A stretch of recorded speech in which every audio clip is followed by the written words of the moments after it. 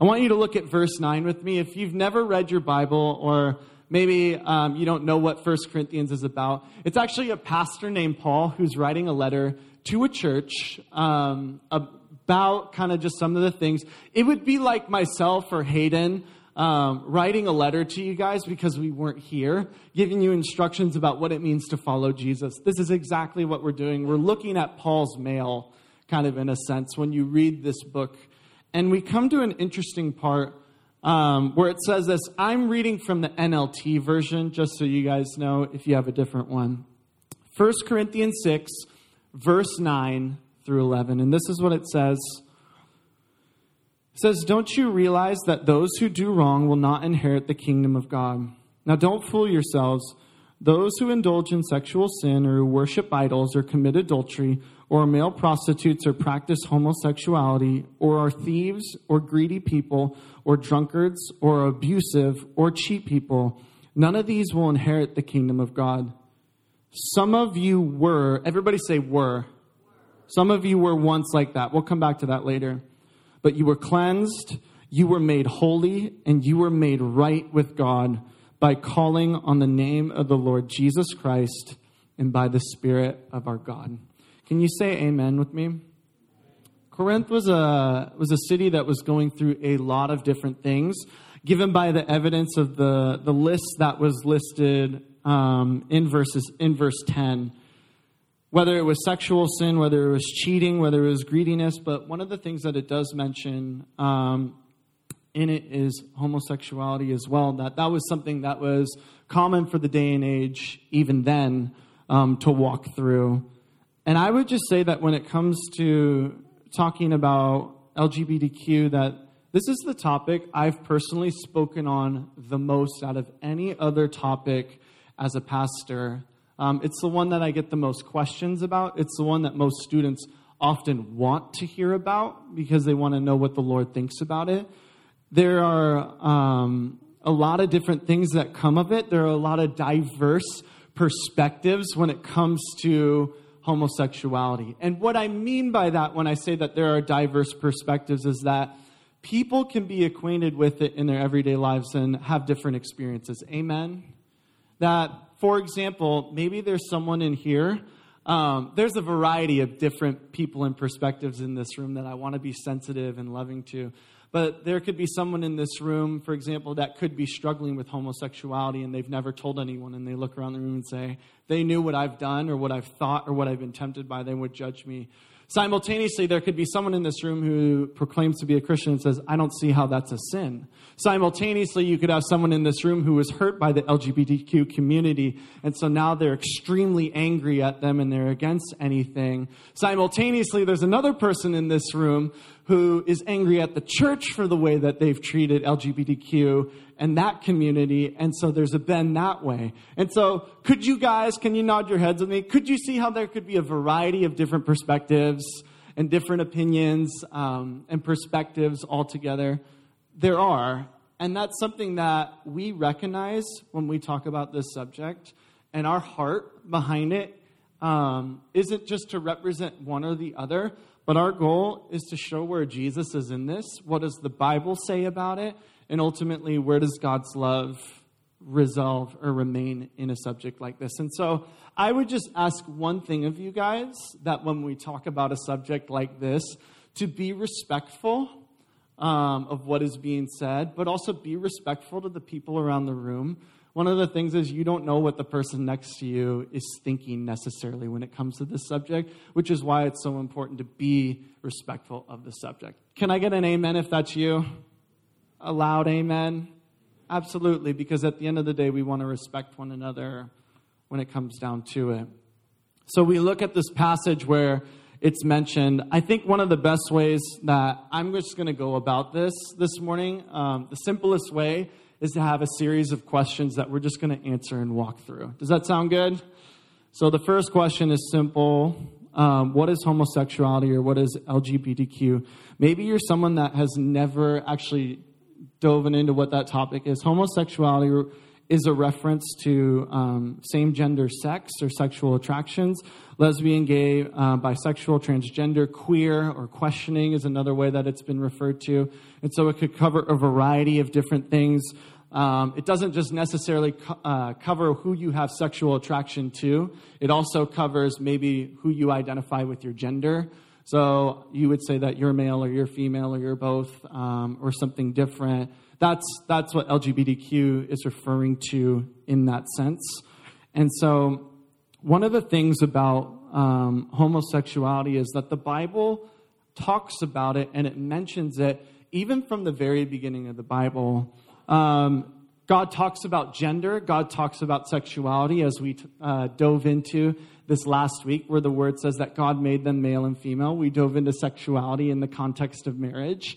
But what you also see after the fall of it is you see the presence of homosexuality and LGBTQ, even amongst the stories and the narratives that were told of the day and age that were happening around them. As well, you see mentions of it happening throughout the New Testament. You see it even mentioned in a scripture right here. And so all that says is that the topic of homosexuality is one that is prevalent in the Bible. This isn't necessarily something that is new happening in the past 20 to 30 to 40 years, but this is something that has been prevalent in the world around us. I think one of the major differences to that day versus this day is that our society and our culture has ventured to categorize it as a gender or as something that you would claim over yourself, which is where I think a lot of the discussion has come from, that it's not just, well, it's a sin or that's automatically wrong, that the discussion in our day and age in our nation has come to a place like that. And so all that to say, the next question is this, is LGBTQ a sin? This is one that I get asked very often. And what I would say to that is, when you look at a biblical perspective, it is a sin. That's something that's not my personal opinion. I would use this term, there is a biblical consistency, is the way that I would use to describe it. That from the beginning of the Bible all the way through, that there's a consistency in not only what is said about homosexuality, but there is a consistency about how it's portrayed in the point of story, whether it was Sodom and Gomorrah or whether it's New Testament teachings about it. And so that's something that I get asked a lot about. I actually printed off something from Focus on the Family that gave a great summary of that. If that's something that you're wondering about, or maybe you think, well, what about people who say there are verses in the Bible against it? There's definitely explanation for that, but we don't have time to go into all of those explanations. What I would just say is we'll have these in the back if this is something that you want.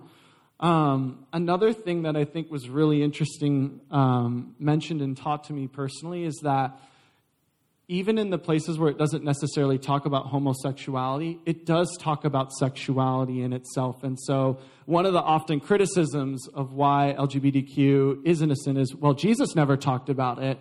And it says, but to that I would just go as far as to say is Jesus did talk about sexuality, and he did talk about marriage, which are one and the same. And he said it was between a male and a female. He mentions that in Mark chapter 10. And so that's a pretty evident claim of what it is. But here's something interesting as well that I want to talk about. Homosexuality and LGBTQ may be considered a sin by a biblical standard, but it's not the only sin. If you look at this passage, even that we went through, it could be easy to look at homosexuality and go, that's one of the main sins. But look at some of the other things that are even mentioned. Adultery, idols, sexual sin, greed, drunkards, abusive, cheaters are things that are put along line this list of sins. And I think what's important to understand is that sinning differently than someone doesn't make you better or worse than anyone. Can I get an amen to that? Just because someone may struggle with something differently than you doesn't mean that their sin is any worse, and it doesn't mean that God loves them any less. Sin in general makes everyone unworthy of heaven. And because of that, everyone needs a Savior, no matter how they may sin or however weak they may be in their own journey and in their own faith. We all need a Savior, and we're all saved by grace. The minute that we could save ourselves is the minute that we could judge other people and tell them that they're not saved or they're not as good as us. which is not what God has in store for us. And I would even go as far as to say, I want to speak this as a pastor to you guys. I think that the church, I'm talking about in a general sense, this doesn't include everyone because there are amazing pastors and there are amazing Christians out there. But I think in a general sense, there has been an understanding that homosexuality or LGBTQ is a worser sin than other ones. And for that, if you're in this room and you're struggling with LGBTQ in any way, or maybe you've been hurt by seeing one of your friends get hurt by that, I just want to apologize to you. And that breaks my heart as a pastor and that keeps me up at night because this is the one place where everyone is supposed to walk in and immediately feel the love of God. Doesn't mean that we're not honest about what we believe in, but this is the place where everyone is supposed to walk in and be loved no matter who they are because they are created by God, and that is more than enough to lay down your life for someone. Jesus felt that way, and so do we. I have personally experienced that with friends in my own life, and it breaks my heart. I have a friend of mine, one of my closest friends actually, he was molested as a child, and he struggled with homosexuality his entire time growing up. He gave his life to the Lord when he was young, and he was telling me this story just a couple years ago where he was meeting up with this guy from work, and this guy from work was saying, I love you so much. I'm here for you. I want to know your whole story. I want to pursue Jesus with you. And then one day they were meeting on a weekly basis up to this point, and he opened up about some of the things that happened to him as a kid and about some of the things that he struggled with homosexuality personally for him, what he had looked at, what he engaged in, and how the Lord had been redeeming him. The very next week, he texted him. He's like, hey, you ready to meet? And he told him, he says, I actually don't want to hang out with you ever again, knowing what happened. And that's heartbreaking to myself. And I know that's heartbreaking to you guys because I believe that God loves everyone in this room, no matter how we fall short, no matter how we find our struggle in our lives. And I believe that God can redeem everyone if you put your hope and trust in him. Amen. Next question, can you be born LGBTQ? This is one that I get very often. One of the resources that I used as well was definitely the Word of God. That's always going to be our resource, but I would just recommend you guys, I'll have this for you to look at after service. This is a book by a psychiatrist and a counselor named Mark Yarhouse called Homosexuality and the Christian. He is someone who has been a counselor for over 30 years of families and people who have struggled with LGBTQ in their lives or feel same-sex attraction or struggle with gender identity. And so he offers a biblical perspective, but I haven't found anything as also loving as well as this perspective. I think it's very informative. And he actually does a lot of research. He has a lot of connections into the scientific field about homosexuality. And this was one of the questions that was asked of him, and what he said was this. He said, I don't know. He said, you can't know for sure. And now he's not saying, I don't know, like I've never thought about it before. But there are a wide variety of different places that you could attribute homosexuality or gender identity issues to. You know, that people who have been sexually abused, people who have had issues with their parents, whether they were absent, negligent, have contributed to that. And so those are all active cases.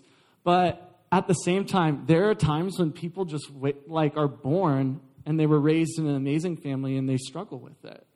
And so to just say, well, it's just people who've been abused or people who are misinformed, I think sells it short. And so to say that it's because of one thing or the other that you're born this way, I don't think is necessarily accurate. So what he says is, we don't know. You can't say for certain with one person or the other, or for everyone, as if there's a general idea.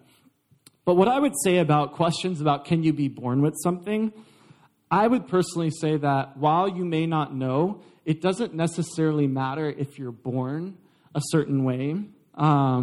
Because one of the things that happens with all of us and what the Word says is that we're born into sin.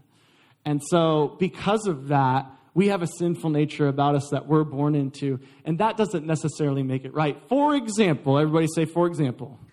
For example, did you know that if someone was an alcoholic and they had a kid, studies show that their kid is 4 times as likely to be an alcoholic as a family who wasn't? Now, does that make drinking okay? No, it doesn't. In fact, some studies have shown that violence and extreme anger and even things as extreme as murder can be traced genetically. Doesn't make those things necessarily okay. Otherwise, we could just say, hey, this is me, and I'm going to go murder people. Or, hey, I'm going to go drink and throw my life away. Doesn't mean that it's right necessarily. What it means is that we're all born into sin, whatever sin that we're born into. And we all have weaknesses that we're working through and certain things that we have to bring to the Lord more than others in our life. And so to say that, well, if someone's born that way, doesn't that make it okay, isn't necessarily what we believe in the first place as well. And so, as well with that, this is one of my favorite questions, and I think one of the most informative. If you feel sexual temptation to the same gender or to change gender, does that mean you are sinning and that something is wrong with you? And I want to say this. I think this one is a point on the board. There is a difference between what you're tempted by and what you choose to identify with. There's a major difference between being tempted by something and choosing that life for yourself and saying, this is who I am. Because the truth of the matter is everyone is tempted by different things in their own lives. But it doesn't necessarily mean that's the case. And so, for example, if a dude is tempted to lust at a woman, does that mean that he's an adulterer necessarily just by being tempted? Or if a woman is tempted to look, does it mean that you're an adulterer all of a sudden because you're feeling a temptation or weakness to look at that person in a lustful way? No, it doesn't. In fact, the word would go as far as to say is that Jesus was tempted and that he was found with no sin. And so there's a difference between being tempted, between the thoughts in your head and giving way to them and choosing them. The best way I would use to describe it, Holly, do you want to put up that slide about, just take drinking, for example. This would be an example of temptation versus identifying with. Temptation, I have a strong urge to drink. Drinking is something that has been a stronghold in my family that I'm very, very cautious about and that I've worked through in my own life. So I just decided to use that as an example. But I have an urge to drink. I know it's wrong, but it's really hard to say no. I guard against being in the wrong situations with the wrong people where I can make a bad choice. You could even go as far as say, I've made mistakes in the past that I'm not proud of, but I want to seek redemption, but I'm not sure what that looks like. That would be that side of it. But identifying would be saying, drinking is okay. It's who I am. It's part of my life. I'm okay with it. I don't see it as wrong. I'll drink whenever I get a chance. And so, can I get an amen if you see that difference between being tempted by something versus choosing to identify? In fact, there's something very interesting that's attributed to kids who struggle with same-sex attraction or LGBTQ. They call it the gay script. And it's this idea that if a kid is growing up in America, oftentimes they find themselves in this place where at some point in their life they start feeling same-sex attraction. Wherever that is, whether that's in their teenage years or in their 20s or whether they're young, they start feeling it, but they don't know what to do with it. They're not sure about how to feel or whether it's wrong. And for those who grow up in the church, for example, they could hear this message that homosexuality is the worst sin of all. Being LGBTQ is the worst thing. You won't be accepted. Or they've witnessed something where someone who struggled with that was treated differently than someone who struggled with something else like pornography. And so in their mind, they think, well, if they weren't loved, maybe I'm not loved because of the things that I'm struggling with. This is all while professing Jesus in their own lives, but they're just struggling with it. But eventually they decide after a while, after so much struggling and not knowing what to do, not talking about it, getting trapped, that they decide to say, I'm just going to identify with it. And so there's a difference between having temptations in your life versus choosing to identify with something. And that's really key to know, because oftentimes we could look at someone who is struggling with temptation and say, oh, you're gay, or you're lesbian, or you're bisexual. But that's not necessarily true. So if I'm tempted to look at pornography, or someone is, that doesn't make you identify with that necessarily. It just means that you would stumble in that way, or you have a weakness to it. And I want us to look at this passage again in 1 Corinthians 6:9, because this is where it comes full circle. Paul is criticizing their weaknesses. He says, this is not kingdom of God living. These are sins that are before you. It's indulging in sexual sin. It's worshiping idols, committing adultery, prostitution, thieves, greedy people. And then he says, And that is what you were. Can I ask you a question? Did anything necessarily change in their behavior? Paul wasn't just addressing, and now you guys are perfect. He said, you forgot who you identify in. And what it says in the NIV version, I love this. It says, you were washed by the blood of Jesus. It says, you were sanctified and you were justified. Can you put that up, Holly? The verse, it says, you were washed by Jesus' blood. You were forgiven when you put your hope into him, no matter what you were struggling with. It says, you were sanctified. It was like you were made holy before the Lord, no matter what your weaknesses were. And then my favorite part, justified. God is the one that's justifying you. And so an enemy would say, well, you struggle with this. You're this. This is who you are. This is who you identify with. And God stands in the gap and says, no, you don't. Yeah, they may have a weakness to it, but they've put their hope in me. And so I'm their justification. So there's a major difference between maybe struggling with something in temptation-wise versus choosing to identify with something. And that's important to know because oftentimes people will say, well, if you feel an attraction to something, then you're that thing, which isn't necessarily true. It's not true in other things of our lives, and it's not true of that one also. Can I get an amen to that? Another interesting one, can someone who deals with LGBTQ change when they come to Jesus? Absolutely. There are so many different cases of that happen around the world. There are so many cases of people who struggle their entire life, and then they come to know Jesus. They enter into counseling, or they enter into some professionals who can help walk with them. In fact, Jamie was telling me about someone she knew who runs a ministry in Medford, Oregon, that specifically targets people who struggle with LGBTQ and wants to follow Jesus and find healing in that. That's a common thing. But at the same time, that doesn't necessarily mean that it's going to be this instantaneous healing thing. Whenever we talk about healing that happens in our lives, we talk about this journey in this lifelong process. And so for some people, it's something that takes a lot of work and a lot of digging and a lot of years to be able to work through that. I know a pastor of mine. He's an incredible pastor, but when he was younger, he struggled with cocaine and heroin, actually. And then he came to know Jesus later in his life, and he did the 12-step process. He did AA and all that. But even today, as a pastor, twice a week, he'll make sure that he sits down and he goes through his 12-step process because he knows that he has a weakness to that in his life. That doesn't disqualify him from being a pastor by any means. It's just recognizing these are my weaknesses, this is who I identify in, and this is who I'm pursuing. And I think there's something beautiful about that God can heal it, but even in the process of you growing and even of you healing, no matter how long it may take, God is with you. And that's an important thing because oftentimes we can think about sin that God will only be good with you when you're perfect tomorrow. God is actually good with you today in your weakness and in your incompleteness and in the places where you feel like, I could really grow in this. God goes, yes, you can, but just know you're more than enough in me right now. But I think there are some things that can happen to help experience real change in your life. There are two things I would say. It starts with putting your identity in Jesus, like we just talked about, that no matter what temptations, no matter what mistakes you've made, that it starts with putting your identity and letting God transform you from the inside out, whatever that looks like. Because when you trust in Jesus, no matter where you come from, you're a son or you're a daughter of the living God, and there's no question about that. But I think another thing that will help a lot and that God often uses is a church for where there is a safe place for someone to come in. This is something that is addressed to everyone and addressed to us as a church. If you call on Jesus as your Lord and Savior, I'm talking to you right now that it is on us as a community. It's not just on myself personally or the volunteer leaders. It is on all of us. Can you say all?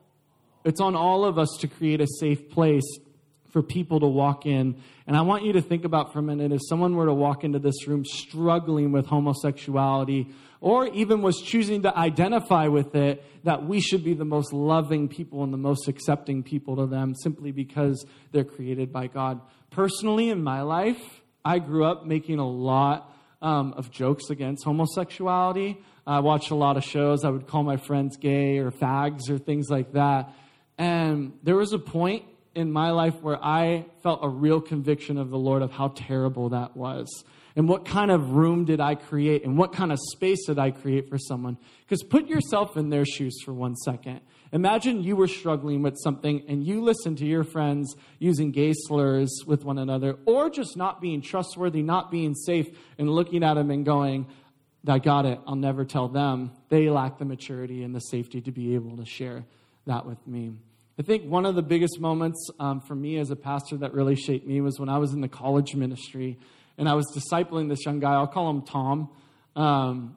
And Tom actually, he just called me after Sunday service. He's like, bro, I need to talk to you now. And so we met at the house and he flat out opened up to me and says, you know what, I'm really struggling with homosexuality. He actually told me, he says, I'm in love with you and I have same-sex attraction to you personally.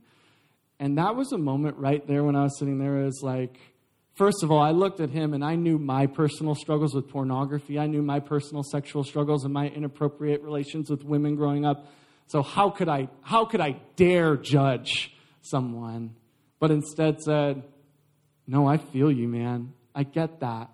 And I told him that I loved him as a brother, and I got to hug him right there. I got to lift him up. He wanted to pursue Jesus, and that's exactly what we did together. But I think that how important is it for this space to be a place where people could say, this is what I'm struggling with, and this is the depth of my mess. And for us to go, we get it.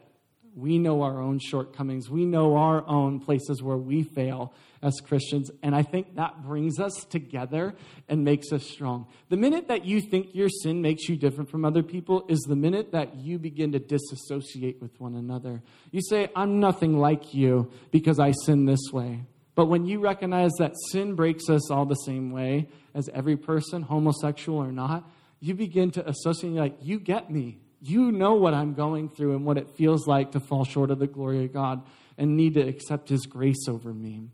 And so I think that's a major thing. And I would just say to you guys to take personal inventory over the way you talk, not just to people who might struggle with it, but the people that are your friends around you. Because did you know that people who struggle with that are watching the way you interact with your friends? So if you make a gay slur to one of your friends who obviously isn't going to take it personal, doesn't mean that they didn't. And so creating a safe place for them to know that they're being loved. And I would challenge you this. This is a good question for me. What if someone you were really close to in this group or in this church came out? Do you think that you would be a safe enough person and a trustworthy enough person by the way that you live your life that they could come out to you? That's a question that convicts me and really guides the way that I live my life. And I hope it guides your life as well. And so here's the thing with it. Another way that we can create a safe environment for people who struggle, that's one of the other questions up there. How do you create a safe environment? I think it's just humility, like I said, as well as creating a trustworthy environment. Those are good questions to ask yourself. And then I have two more questions for you. What if I have a friend who says they're Christian and they say that homosexuality isn't a sin necessarily? And so this is becoming a lot more common of a discussion. One, I would just say, don't be afraid to have the discussion. I think we live in a day and age where we can respect people that we might disagree with, but it starts with understanding that you love and you want the best for that person. And so just telling them or judging them the exact same way you judge someone else isn't helpful to the discussion. In fact, what I would do for you is just share with them through the word and the biblical consistency if it is. And if you're sitting in, you're like, I don't even know what it says in the Bible. Well, isn't this a great opportunity for you to be able to dive into the word and understand it for yourself? I think it's something of a key and something of a rest, because if you're sitting here and you're like, I don't know what I believe in, but I'm not going to open the Bible, well, then you'll never know because you're not willing to dig into God's word. And the other thing about it, I would just say for ourselves is this. We don't believe that homosexuality is a sin because of our own personal opinions. We're trusting the word of God and what it says. And so we're looking for what God says, just like what it says it isn't a sin necessarily, or what other things are a sin. Because the minute that you would say that, well, I believe this is a sin, but I don't believe that this is a sin. Now the word isn't necessarily the authority, but actually you're the authority about what sin is and what sin isn't. And that's no different from the rest of the world necessarily that doesn't believe in Jesus. Because the minute that you pick and choose and say, well, I feel like this is a sin. Well, I don't feel like this is a sin because it's comfortable for you or not comfortable, or you can understand it or not understand it, is the minute that you're not even listening to the Bible anymore. You're just listening to yourself. So I'd encourage you to dig into the word, to be able to understand that. Take that as a chance to dive into the Word and understand it for yourself, along with all the other things. Don't just trust something is true because I tell you. Trust it's true because the Bible says so. The Bible is a whole lot better of a foundation than myself or any of the other leaders that are around us or any of the talking heads around us, because this is God's Word for us and God's foundation. And so it's okay to dig. It's okay to get into the Word, but it starts with your ability to want to dig into it, which I believe that you're all very much capable of. Amen? You guys are all adults. You guys are amazing in this room. And then there's the last point that I would just make. How do you treat someone who is LGBTQ that doesn't know Jesus? This is easy. You lay down your life for them. What did Jesus do for the entire world when they were sinning and they were in utter rebellion against him? The Word says that while we were still sinners, Christ died for us. This is what it is. You love them unconditionally. You show them the love of a God that loves you that same way. And then when the opportunity presents itself, you can speak to the truth of who Jesus is. It doesn't mean necessarily that if somebody says, well, is it a sin? You don't lie to them, but you tell them the truth. But make sure that your life and your love backs up what you're saying. So you can say, you know what? This is the truth, and you might live in contrast to it, but that doesn't stop me from loving you because God loves everyone, and God lays down his life for everyone around us. Ultimately, people listen to our words, but whether our words are affirmed or denied and we get deemed hypocrites or genuine are by our actions. And so I think that's why it's so important to make that decision before and to say, you know what? If someone walks in here and they're LGBTQ, I'm going to love them unconditionally. I'm going to lay down my life for them as I would anyone else. I'm going to call up Jamie and the worship team. You guys can go ahead and put away your Bibles. You can go ahead and put away phones and things of that nature. We're going to respond now. But I think one of the takeaway points of this, I know I gave you guys a lot of information, and I hope that the Lord spoke to you this morning. I know he was speaking this morning, but you know what? I would just say if someone had to sum up what this was about and what God's heart is this, there are many sins and there are many shortcomings in the world, but there's one God that's an answer to all of them. And whatever you're struggling with in this room, whatever you feel makes you unworthy of the Lord, what you're presently going through, your fears about the future, we serve a God who gives us freedom, not by our actions, but by choosing to identify with him. I've made so many mistakes in my life, sexually growing up. I've made so many mistakes in so many different areas of my life. But those aren't the things that define me. I'm not my sin. I'm not my past. I am who I put my hope and choose to believe in. And that's Jesus. And Jesus is strong enough to cover your sin and cover your shame and cover your past and your mistakes and your present weaknesses. And so I want us to just close our eyes together. And I want to read a verse over you guys. Jesus would speak an incredible word. And he would say, if you hold to my teaching, you are really my disciples. And he says this, then you will know the truth, and the truth will set you free. Maybe you're here this morning, and we know that there are so many different perspectives, but maybe God spoke to you in where you're at. Maybe you're someone who has felt same-sex attraction or is struggling or has chosen to identify, and because you thought that by your temptation, you had to identify with that. Did you know that we're all tempted and we all fall short? But what makes us a Christian family is by putting our hope in Jesus. And so maybe you're here this morning and you feel the call to put your hope in Jesus this morning. Maybe you're someone who is a part of the discussion and maybe you've been hurt by one community or the other. Or maybe you're someone that hasn't been creating a safe environment for people and you have to ask for forgiveness this morning and just say, Lord, I repent. Lord, I turn from that. That wasn't right of me to just carelessly say those words with my friends and that. We want to create a safe environment. The truth of the matter is that God is here and that God forgives us and he has grace for us the same way over anyone in any sin. And so, Jesus, we praise you this morning. And Lord, we thank you for our brothers and sisters. Lord, we thank you for the person on our left and on our right. That God, no matter what they're struggling with, that we get to love them the same way that Jesus does. Lord, we thank you that you cover us all. Lord, we thank you for the honesty of your word. Your word says that Jesus came full of truth, but he also came full of grace. We thank you for both of them. It's in the mighty name of Jesus we pray together. And everyone said, amen. Let's stand together as we worship.